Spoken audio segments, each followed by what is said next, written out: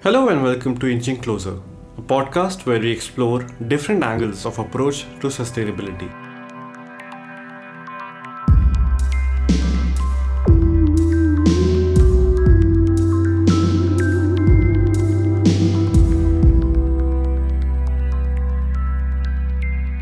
I'm one of your hosts, Anirudh. And I'm Anant. Today we're talking about electric vehicles, a movement and phenomenon that has captured our collective imagination like little else. For this episode, Anirudh and I traveled to Fagwada in Punjab to meet someone who's been working in the electric mobility sector for a while now. Say hello to Ayushi Jain. I do a lot of things, but my main focus career-wise has been climate change in general, but that's a big word. So right now I'm very focused on electric mobility and how we can reduce pollution in the transportation sector.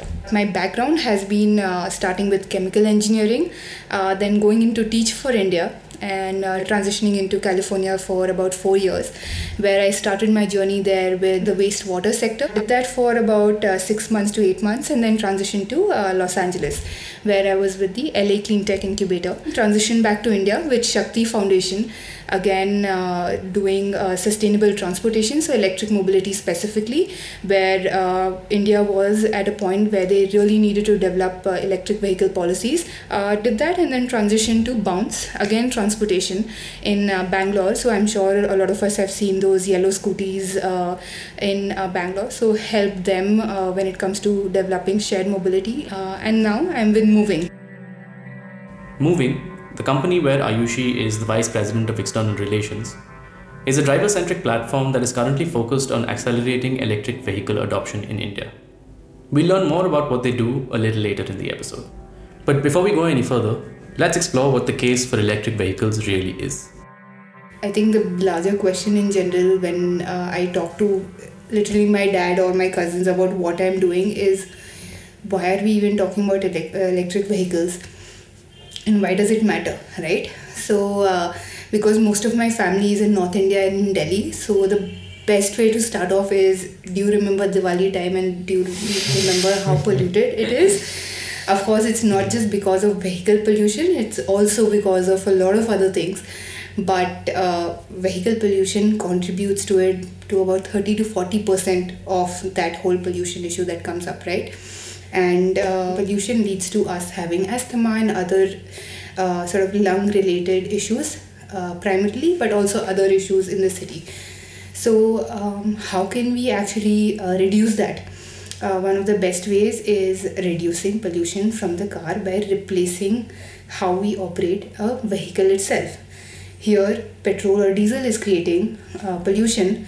Can we replace it with CNG? So of course we've been operating CNG, but CNG has been becoming an issue because it still does pollute to a certain extent. The whole infrastructure around getting CNG to that Delhi or Mumbai CNG station is an issue. And all of us who have been to a CNG station know that you have to stand out of the car, especially when it's filling it, and the huge lines there are at those CNG bugs. So what other options do we have? We all have heard that there's something called an electric car. What is an electric car? You basically take a battery, put it on the chassis, basically the basic structure of a car, put a motor on one side. I'm sure all of us have seen golf carts at some point of our lives. So it's basically a golf cart, but a better version of a golf cart with no emissions related to it. And you're basically driving an electric car. And that means you're reducing 30 to 40% of city's pollution. The other plus point to an electric vehicle is that it is much more cheaper at a per kilometer basis. So for example, your average in your petrol or diesel car is about 5 to 8 rupees per kilometer, but for an electric vehicle it's about a rupee a kilometer, and that's a huge difference for all of us who may be doing long drives every day. While there's no doubt that running costs are far less for electric vehicles, there are in fact other costs that are associated with owning and operating a vehicle. So we pressed Ayushi for some more numbers and made her do some more maths. Upfront costs when you end up going to a showroom and buying these things are a little more expensive. So, for example, I own a Nexon EV. So, on road, a normal petrol Nexon EV is about 10 lakh rupees from my understanding. And if I end up buying an EV version of it, it's about 14 and a half without subsidy. But when I bought it with subsidy in Delhi, it costed me around 13 and a half, 14. So, about 1.5 lakh rupees upfront I got from the government, as well as all the RTO costs as well as taxes related to it, road tax and things like that were zero, which are not zero in a petrol diesel vehicle.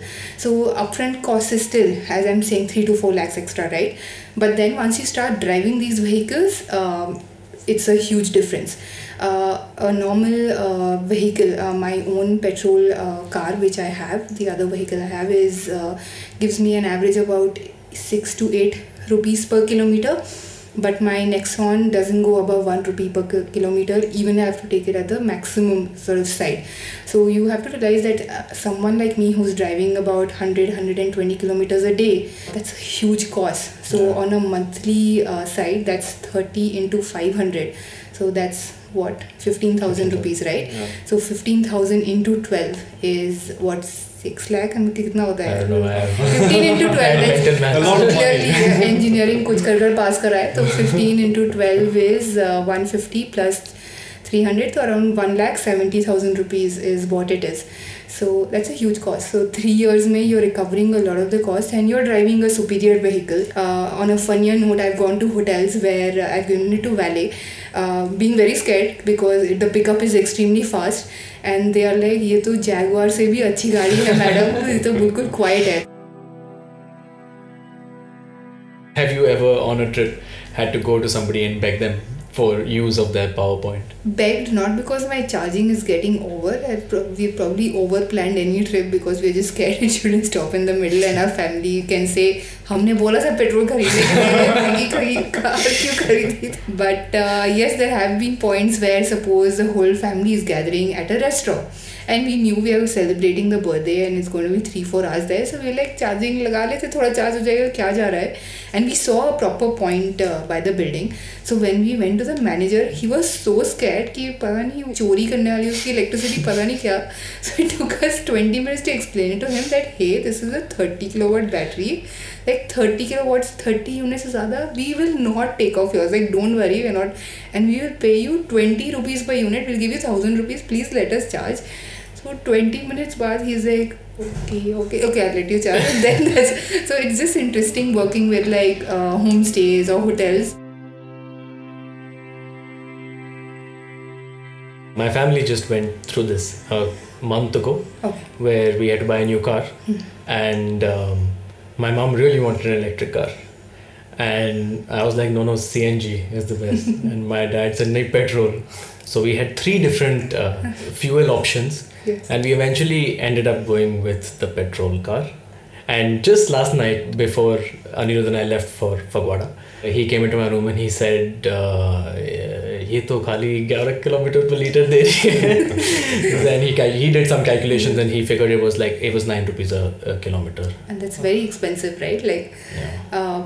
it's insane. So trust me, when we had to buy an EV, it was supposed to be sort of my car, but of course my partner was like, let's buy a Thar. Like that time Thar had come in and I'm staying in Punjab, so like it's just Thar. So we went and tested it. I was like, ठीक है, test करो. But as soon as we got the electric vehicle, at this point, very frankly, my partner Weber is someone who wants to drive the electric vehicle, and I literally have to beg him, यार please मेरी car मुझे कभी-कभी तो दे दिया करो, because jokes apart, it's a very comfortable car and you feel less guilty. You have to realize with a normal petrol car, you have to keep going to a petrol bunk. With this, you're not even going anywhere. You just come home, you plug it into your geyser point, which is next to your sort of parking space, and that's it. I in Delhi live in a cooperative society, so many flats together. So this conversation had a very abrupt end in my household because just the logistics of where do I charge and how do I charge. You don't need 100% every day. You just don't. Like maybe there are 5 times in a year or 6 times in a year where you may travel to a Jaipur or a Nainital suddenly. and you will make sure that you're mapping out your charging stations. When it comes to a cooperative society, you just need a geyser point. Like even अगर electricity जाती है 2-3 घंटे के लिए जाती है, there are only some times in summer where it goes for the whole night, right? Like only sometimes. And for those days, suppose on that day itself your battery is like 5% and next day you want to go to office, Delhi has so many chargers in a small radius that you can just go to a fast charger nearby, charge it for even 20 minutes and you're good for that day and the next day also. So all of us, of course, think of the worst case scenario while buying a car. And yes, I would say today if I have to travel from Punjab to Delhi, I do have to overthink when I have to take my electric vehicle versus my normal petrol car. I truly believe households that have 2 cars, one car can be 100% electric. Yes, if you just have one car, then it's a little difficult right now, because suppose there's a family emergency and you have to travel a lot, then it becomes difficult. Is there a particular reason why all the charging stations, for example, you were mentioning Tata also owns their own charging point. Is there a reason why all of them are privatized and not government-led infrastructure drive? No, a lot of it is backed by government, so a lot of them have taken subsidy for themselves. I can't say specifically for Tata or others who has taken it or who's not, but most governments, so about 18 states in India right now, have active EV policies. And all of them have sections which talk about subsidizing charging infrastructure. So a lot of these points in these states are subsidized by the government on the back end. It may be subsidized at a tax level, at other sort of land use level and things like that, but they are subsidized in some way. Electricity tariffs themselves are subsidized. So that's another thing. But I would say right now everyone's trying to figure out an investment in a fast charger specifically. A fast charger is generally 25 kilowatt plus or a 50 kilowatt charger. Just to compare, our normal geyser plug point in India, power plug point, is 3 kilowatt, and a fast charger is about 25 plus kilowatt, and that's expensive. So I very frankly personally don't have an understanding why they're going after their own personal infrastructure, but I would say it has to do with even owning the space, right? Each of them want to be owning a certain percentage of the space, and there's a lot of data to understand and where the sector is headed. So each of them is sort of putting in their own strategies towards where to install it as well. For example, Tata and Magenta Power, both of them are charging point operators. They are mainly partnering with petrol bunks and installing there. Versus there are organizations like Static and Leon Charge and others. They are targeting dhabas, Haldirams, as well as homestays to put in their chargers. So everyone's sort of testing out this space, and government themselves is putting it in. EESL, for example, is a government entity, is putting in chargers. With the advent of the slick, state-of-the-art and sexy Teslas, we've forgotten a little bit about the fact that India too has an EV history. One that actually stretches back to the early 90s. Electric vehicles have been active for decades. We all remember Reva by Chetan Mani.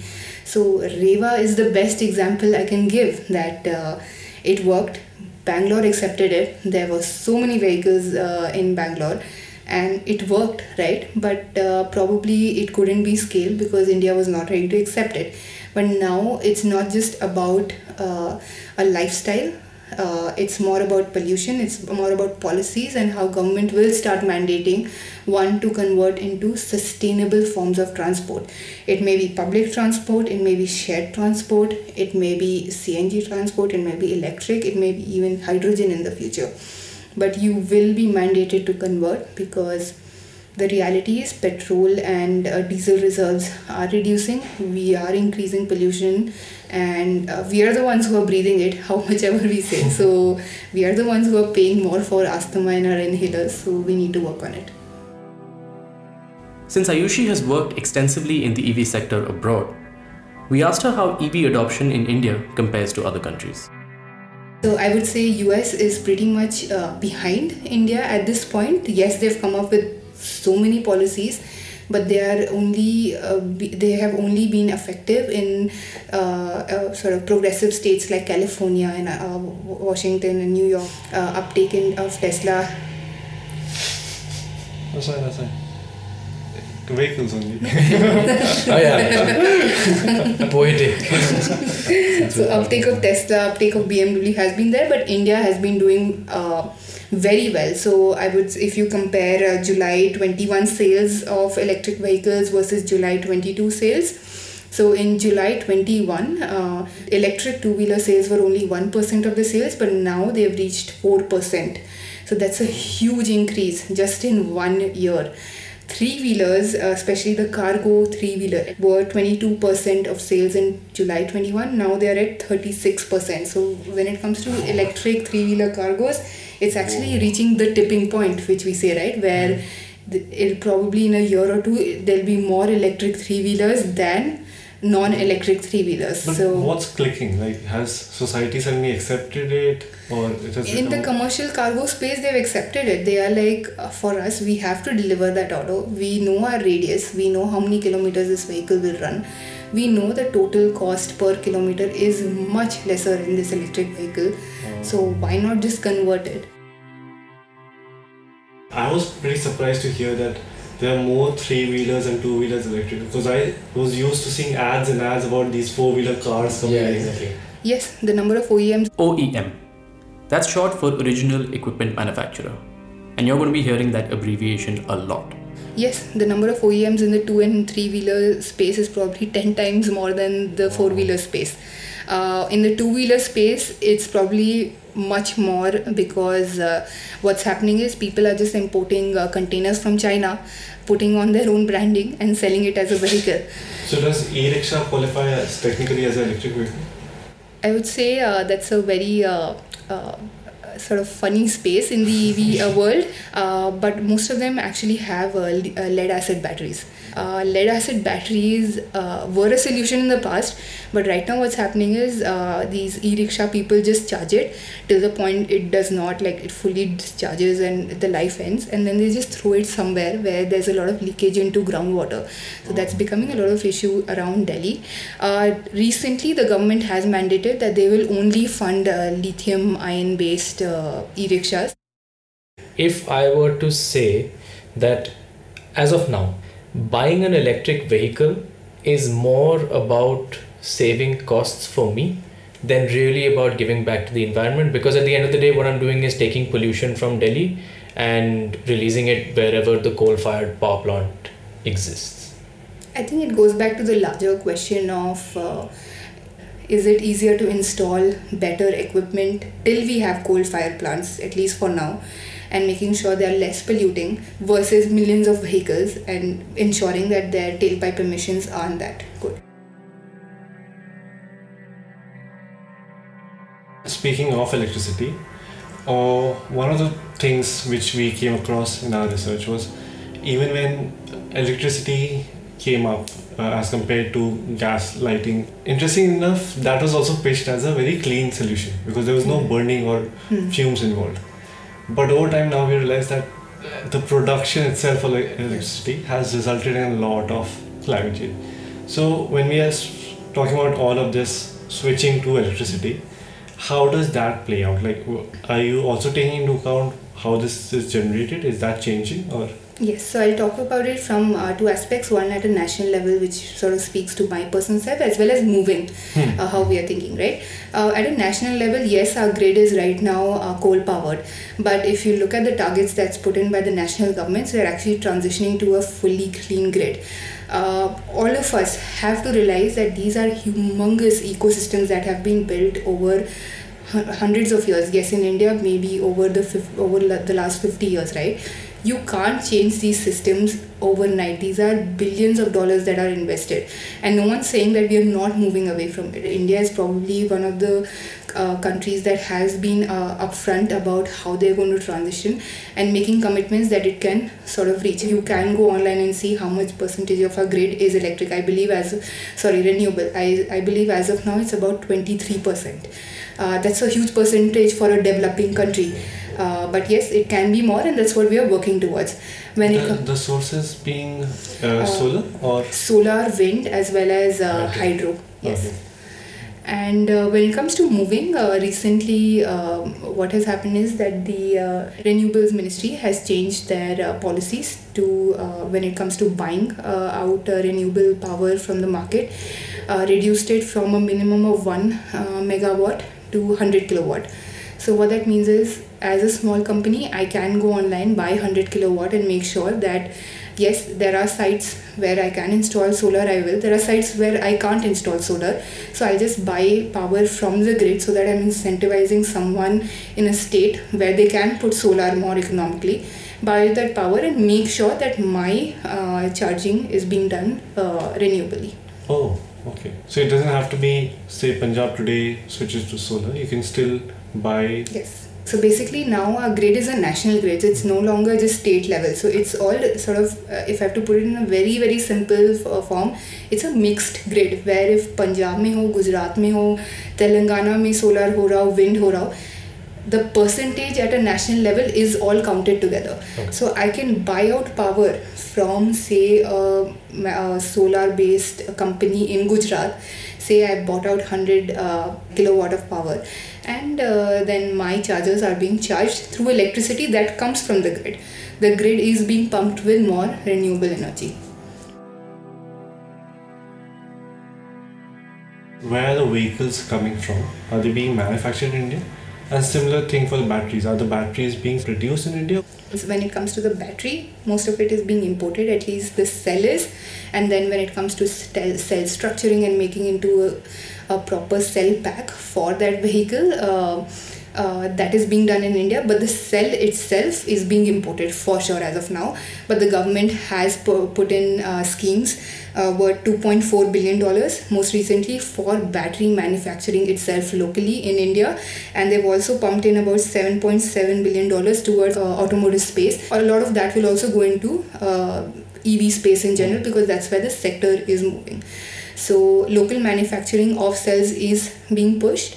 When it comes to assembly, the structure of the vehicle, a lot of it is being done locally in India. So, for example, Altigreen is a great OEM that's doing it in India. Of course, Piaggio is making their vehicles in India, but the battery comes from outside. I would say there are companies like Log9 who are making their own battery packs here and making sure that it's all made in India, but a lot of it is being supported by the government. So over the next 5 years, when you see a lot of companies locally coming in and manufacturing it locally itself from the base materials, but as of now everything comes from outside. Ayushi just mentioned the base materials that are used to make batteries, and that brings us to an extremely important aspect of the EV movement. The other angle is also the whole issue of mining, right? Yes. Whether it's a lithium battery or a cobalt battery. I understand that, yes, it is up to, let's say, a Tesla that's choosing to buy from a mine which is exploiting its workers. That's one issue. But the larger issue that I want to ask you about is, are we replacing one finite resource, which is petroleum, with another, which is lithium and cobalt? So, right now, cobalt, manganese, lithium, nickel, graphite are sort of the 5 main components that are minerals that are being used in batteries. Exploitation is happening, and we need to hold corporations that have those policies in place accountable to make that sort of issue resolved. When it comes to cobalt especially, that's where the issue around child labor had come up, especially in Africa, and there are technologies now in place that over the next sort of decade, cobalt in batteries will be reduced by about 75%. So we will be seeing a reduction of it in general, and of course policies around mining will change. When it comes to all these minerals in general, by 2040, we are not looking at exploiting more than 8 to 14% of their reserves. So even by 2040, 2035, it's not going above 14% of these reserves that are being exploited or being used, if you have to use both those words.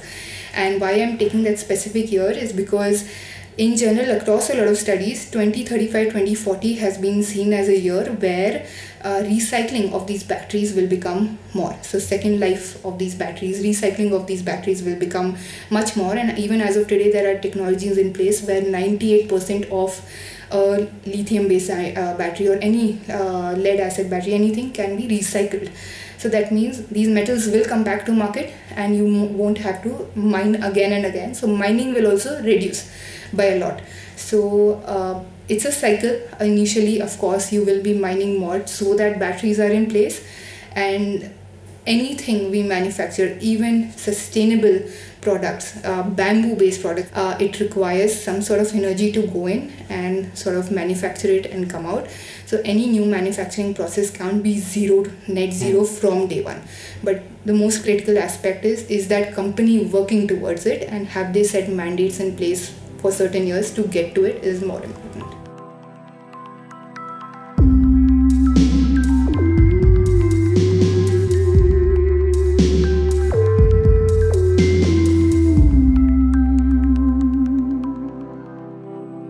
As we said at the beginning of the episode, Ayushi works at a company called MoEVing. Before she tells us exactly what they do, it's important to mention that MoEVing currently works with a kind of vehicle that we usually don't hear about in the whole EV conversation: commercial vehicles.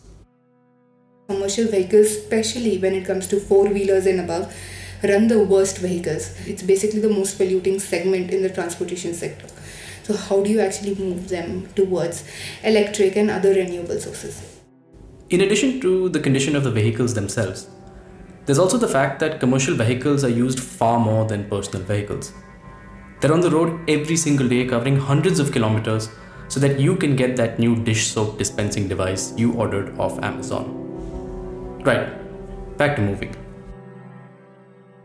MoEVing is building a driver-focused technology platform where we enable a driver to work through supply, demand, and infrastructure issues to actually drive that electric vehicle. What that means is, on the supply side, a driver needs to understand which vehicle he or she actually needs. Do they need a two-wheeler? Do they need a three-wheeler?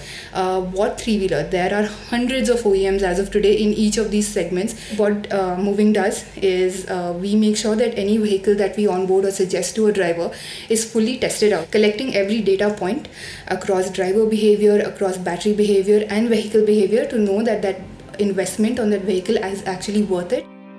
How to buy it is next, right? Financing. A driver can't pay 3 to 4 lakhs for a three-wheeler suddenly. So how do you reduce those costs and work with financing organizations to provide that access? We also solve the demand side, where we work with large e-commerce companies, FMCG companies, as well as D2C companies and 3PL companies like logistics companies themselves who have committed to transitioning to electric vehicles. What is happening is right now, all the deliveries that are even made to us individually by a Zomato, Uber or anyone is actually driver owned. In India, most of this market is very unorganized, where the driver owns the vehicle or a small aggregator in the case of four-wheelers, and plus because they are costlier vehicles, it's owned by a small fleet operator who will have between, I would say, 3 to 5 to 8 vehicles max. Owner. Yes, owner. Yes, exactly that. So how do you make them transition, right? So we have those contracts in place with these large organizations, and we help these drivers get that demand so that they know that they've committed to an electric vehicle. They can pay back the EMI per month.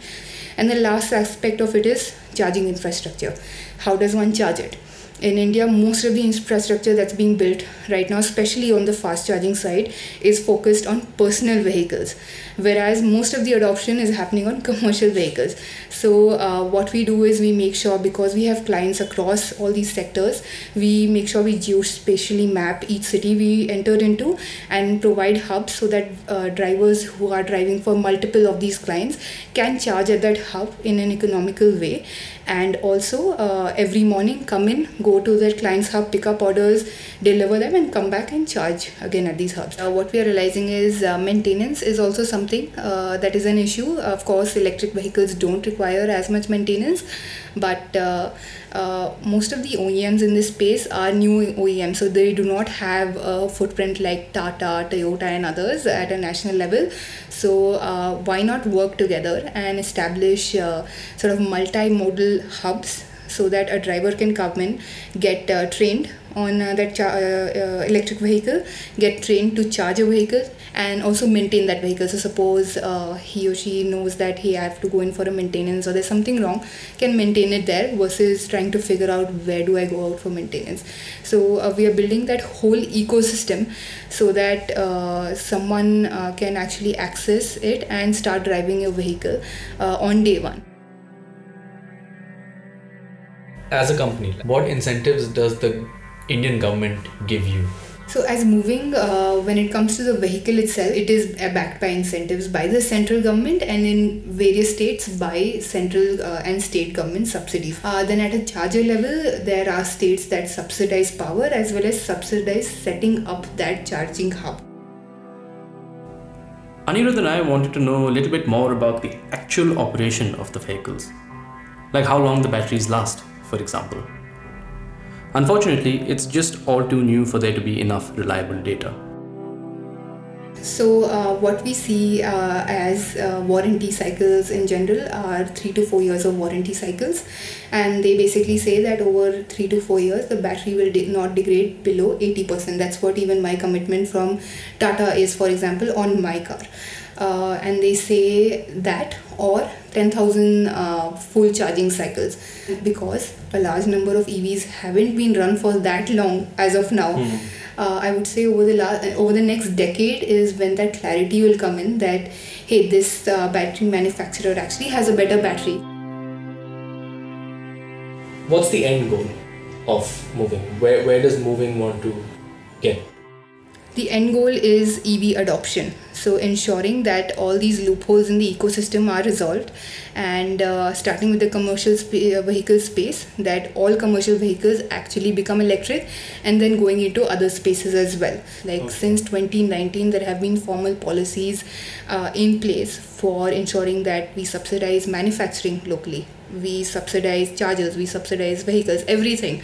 But this chicken and egg game has been going on. Ki wo nahi kar raha. So we like no one's doing anything. So that's where Vikash and Ragank, who are the founders of MoEVing, came in, where they were like, let's just solve this issue.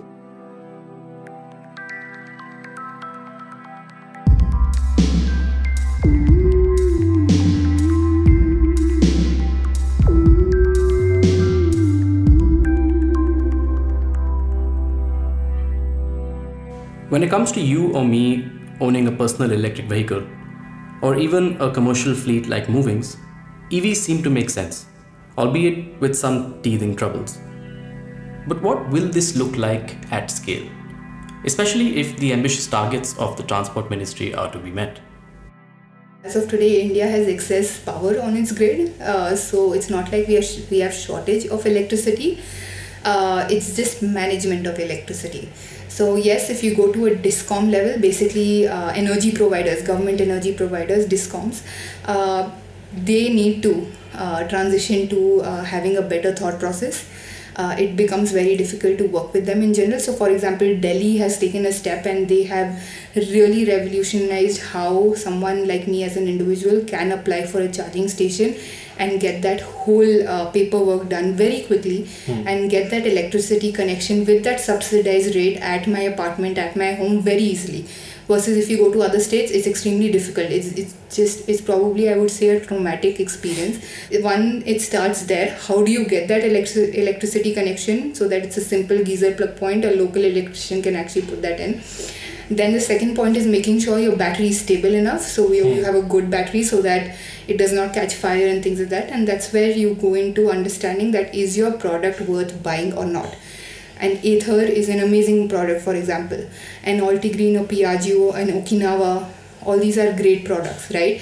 Tata, MG, all these are great products because and they cost more also. Why do they cost more? Right now at least is because they have put in that much tech on the back end so that all these scenarios don't come up in the end of the day. And this is just taking us sort of off note that it's not like petrol or diesel cars don't catch fire. I'm not saying that EV should catch fire, but it shouldn't be like just because one EV out of millions of EVs is catching a fire, it means you stop using EVs. As Ayushi mentioned earlier, the government is pushing EV adoption across the country, and that too quite forcefully. We wanted to know what hurdles are in store for the EV sector. When it comes to supply, as I said, there are hundreds of OEMs, but the issue is that only a few of them are really good. And the ones that are good only have limited range vehicles, and they are in the 2 and 3 wheeler category. Versus if you see, most of the pollution sits in the 4 wheeler vehicle category. So yes, over the next decade, there will be more 4 wheelers that will come into the market. So that will really change the game when you talk about reducing pollution. In that, of course, battery needs to be tested. We need to make sure we have safer batteries. Government is working around standards, around testing it. Financing needs to be worked on. Right now, as a layman who does not understand financing, it's very expensive to finance an electric vehicle, and so it does not make sense in the end of the day unless you are literally trying to experiment with an electric vehicle. Second life value of that car needs to be sorted out. A car is equivalent to almost a house for most of the households. That yes, it's an investment. If I have to suddenly sell it, I will get some money out of it. But when it comes to an EV, there isn't a direct cost still attached to it when it comes to selling it back into the market. So that is very important when it comes to the Indian context especially. Then when you go to the demand side, I would say from a commercial standpoint, companies like MoEVing and others are trying to solve the issue where they are attaching a price to operating an electric vehicle, but it's still sort of being figured out by companies on how they can do it a lot more sustainably and also scale it, right? Then on the demand side, I think we'll talk about public transport and shared mobility. I think there's a huge space, so good companies like Blue Smart and others are working in that space to increase electric vehicles being used as shared mobility, cabs and things like that. So that can be a space for uptake. When it comes to infrastructure, there's a huge gap. So infrastructure in terms of maintenance and charging. Right now, most companies are very focused on how many number of chargers they've installed. I've installed 500, I've installed 1000, like this competition, but you'll actually go to the charger, half of them are not working. Yeah, a lot of them are just catching dust. Yes. Especially in Delhi, where I would assume the demand is more than in other cities. Absolutely. So charger reliability has to be equally there, so that needs to be worked on. And the next thing is maintenance. So of course your large OEMs like Tata, MG and others will have their service stations across India, and that's not an issue. But newer OEMs probably won't. So how do we make sure that there's accessible maintenance for especially tier 2, tier 3 cities where the uptake really needs to be there? We are not trying to see that maybe in Delhi or Mumbai is where the bigger cities, everyone takes up EVs and all these polluting vehicles get shifted to your tier 2, tier 3 cities. We want to make sure that adoption happens across. Yeah, that's India. one of the things that happened, like when Delhi came up with this whole rule of 10 years plus scrappage policies, yes. But suddenly all the tier 2 cities got a second life of all these 10-year plus vehicles. Yeah, so that's not the solution. So we talk about Western ideals being, just picked up and applied to India without there really being any thought for how it should be adjusted to fit the context. Is that the case with batteries as well? Because I know, like, a very simple example is if you're putting together a computer, you have some components of the computer that have certain running temperatures in which they are efficient. Yes. And some components just don't work in India because our temperatures and our climatic conditions are just very different. Is that happening with batteries in India? I believe so. So some OEMs who are more advanced and who have a proper tech team and have an understanding of battery are doing it the right way. Others are not. Others are just taking Chinese batteries, and that's why you've seen a lot of news around untested batteries catching fire, right? Because that's becoming an issue, and that is scary as someone who does not know about EVs, just learning about that. So there will be soon standards in place. Right now it's a little more open-ended because innovation has to happen. If you put too many standards in place, then there won't be any local innovation. It'll be just what it is. Do you think we're getting a little ahead of ourselves when it comes to EVs? I mean, should we be focusing on first, like, pehle to road bana do dhang se and try and solve this issue of traffic and people on the road? Should we be trying to attack those issues before marching ahead with electrification? It's a very valid question. Of course, traffic is a huge issue. Investment in public transport is a huge issue. And those two may be way more important than getting more electric vehicles on the road. But the reality is that you have to work on it parallelly. If you wait for one to get closed and then start on another, it may be just too late. We have our climate pledges, we have our targets, and people are not stopping to buy new cars. Sales are only increasing. They may have reduced during COVID, but it's just coming back to its normal self, and people are just buying vehicles after vehicles. Yeah, but there is also the large section of society that owns personal vehicles. And over there, I think a valid question to ask is not, should I buy an EV or an IC car? It's, should I buy a car at all in the first place? No. So in your, I know you guys make hypothetical models of the future. Do you ever see this behavior pattern changing in India, especially of car ownership? It will, right? I think it also depends from city to city. So cities that are as congested as Bangalore, Mumbai, Delhi and others, shared mobility will pick up. But right now the three of us are literally sitting out of a tier 2 city, and shared mobility is not going to work out of here. The distances between cities are that much that yes, public transport needs to be there and personal transport will need to be there to some extent, because suppose I need to suddenly go somewhere, I can't book an Ola Uber here, and Ola Uber is probably going to cost me much more for traveling probably 40 kilometers to the next city. So it'll be a balance of both. I would say bigger cities will transition to shared mobility very easily, and that's why those have been the cities where micro-mobility, shared mobility have come up easily and have been successful, because people do not want to take their own vehicle and be stuck in traffic. They would rather sit in a cab, do their work or talk to someone and be stuck in traffic.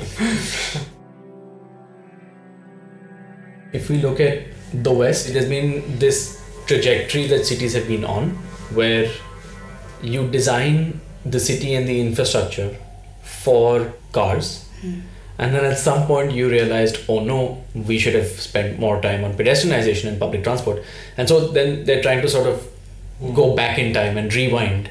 Do you think that in India we're going to have to go through that process, or like we've started work on electric vehicles parallelly to issues of roads and traffic and so on and so forth, that this is also something that we should start working on parallelly? I would say public transport and investing in public transport is valuable because of the amount of people that need to travel on a per second basis in India.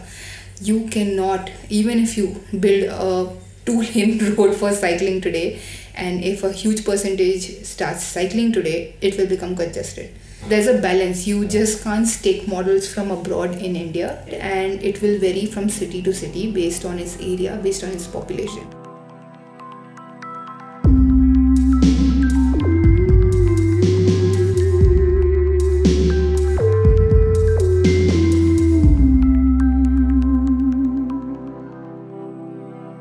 With all the hurdles that the EV sector is facing, all of the unknowns and the lack of evidence on key questions, it's easy to feel hopeless or overwhelmed sometimes. In the face of this, we asked Ayushi what the best part about working in this sector is.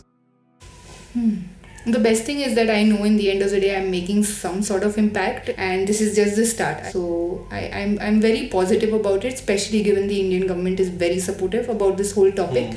There are other topics in climate that nothing is being done on. So when it comes to EV, at least something is happening. Of course, with the good also comes some not so good. I would say a lot of them are not ready to accept this change. Yes, there are a lot of negative aspects to it, and there are a lot of positive aspects to it. But everyone, it may be electric mobility, it may be any other sustainable sector, everyone wants everything to be perfect on day one. It does not work like that. It cannot be that today I start with electric vehicles, so my coal-powered plant is suddenly going to be renewable. Then my grid is going to be perfect.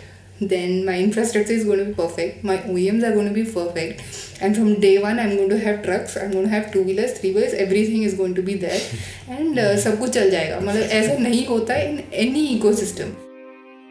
As with any industry, EVs too have a negative impact on the environment. Granted, they may eventually be better for the planet than petrol and diesel vehicles, but it will take time for that to be a reality. It will also take time for people to fully come around to the idea of EVs. We wanted to know whether Ayushi feels the burden of being an EV person. Even if I don't feel that, people will make sure I feel that. And not just me, the people who are in this sector in general, EV, non-EV, like in sustainability sector. Because as I said, if you're doing anything sustainable, suppose you say that, hey, I'm trying to cut down on plastics in my house. Like if they see one plastic in the house, they're like, आप तो plastic नहीं करते थे, आपने plastic कैसे ले लिया? Does that translate into all other aspects of your life? Like, has sustainability now become more than the job that you're doing? I try to do that, but I would say I'm not perfect at it. I try to recycle as many plastics, for example. I try to cut down on electricity. I try to make sure my baby's diaper is bamboo waste. But over time I realized I have to use over 20,000 diapers in his initial lifetime, and bamboo diapers cost 5-10 times more than yours, 5 times at least more than your normal diaper. So I'm like, I'm fine. I'm initially it's fine. If there are no rashes by your Pampers, I'm fine with Pampers. I'm not going with bamboo. So I'm not perfect, but I try to do what I can when I can. We saved the real guest for the end of this episode though. And we couldn't possibly leave Phagwara without getting his opinion on the future of electric vehicles in India.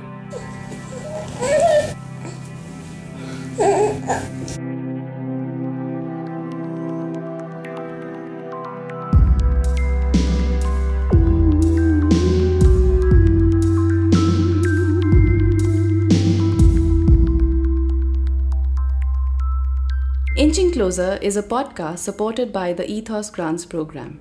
Reach out to us on our website www.inchingcloser.org or on Instagram, where our handle is inchingcloser.podcast. This episode was written and produced by Anant Mittal and Anirudh Sharan. The episode was mixed by Dhruv Dhingra and Anant Mittal, with original music also written by Dhruv Dhingra and Anant Mittal. See you next time. Until then, let's keep inching closer.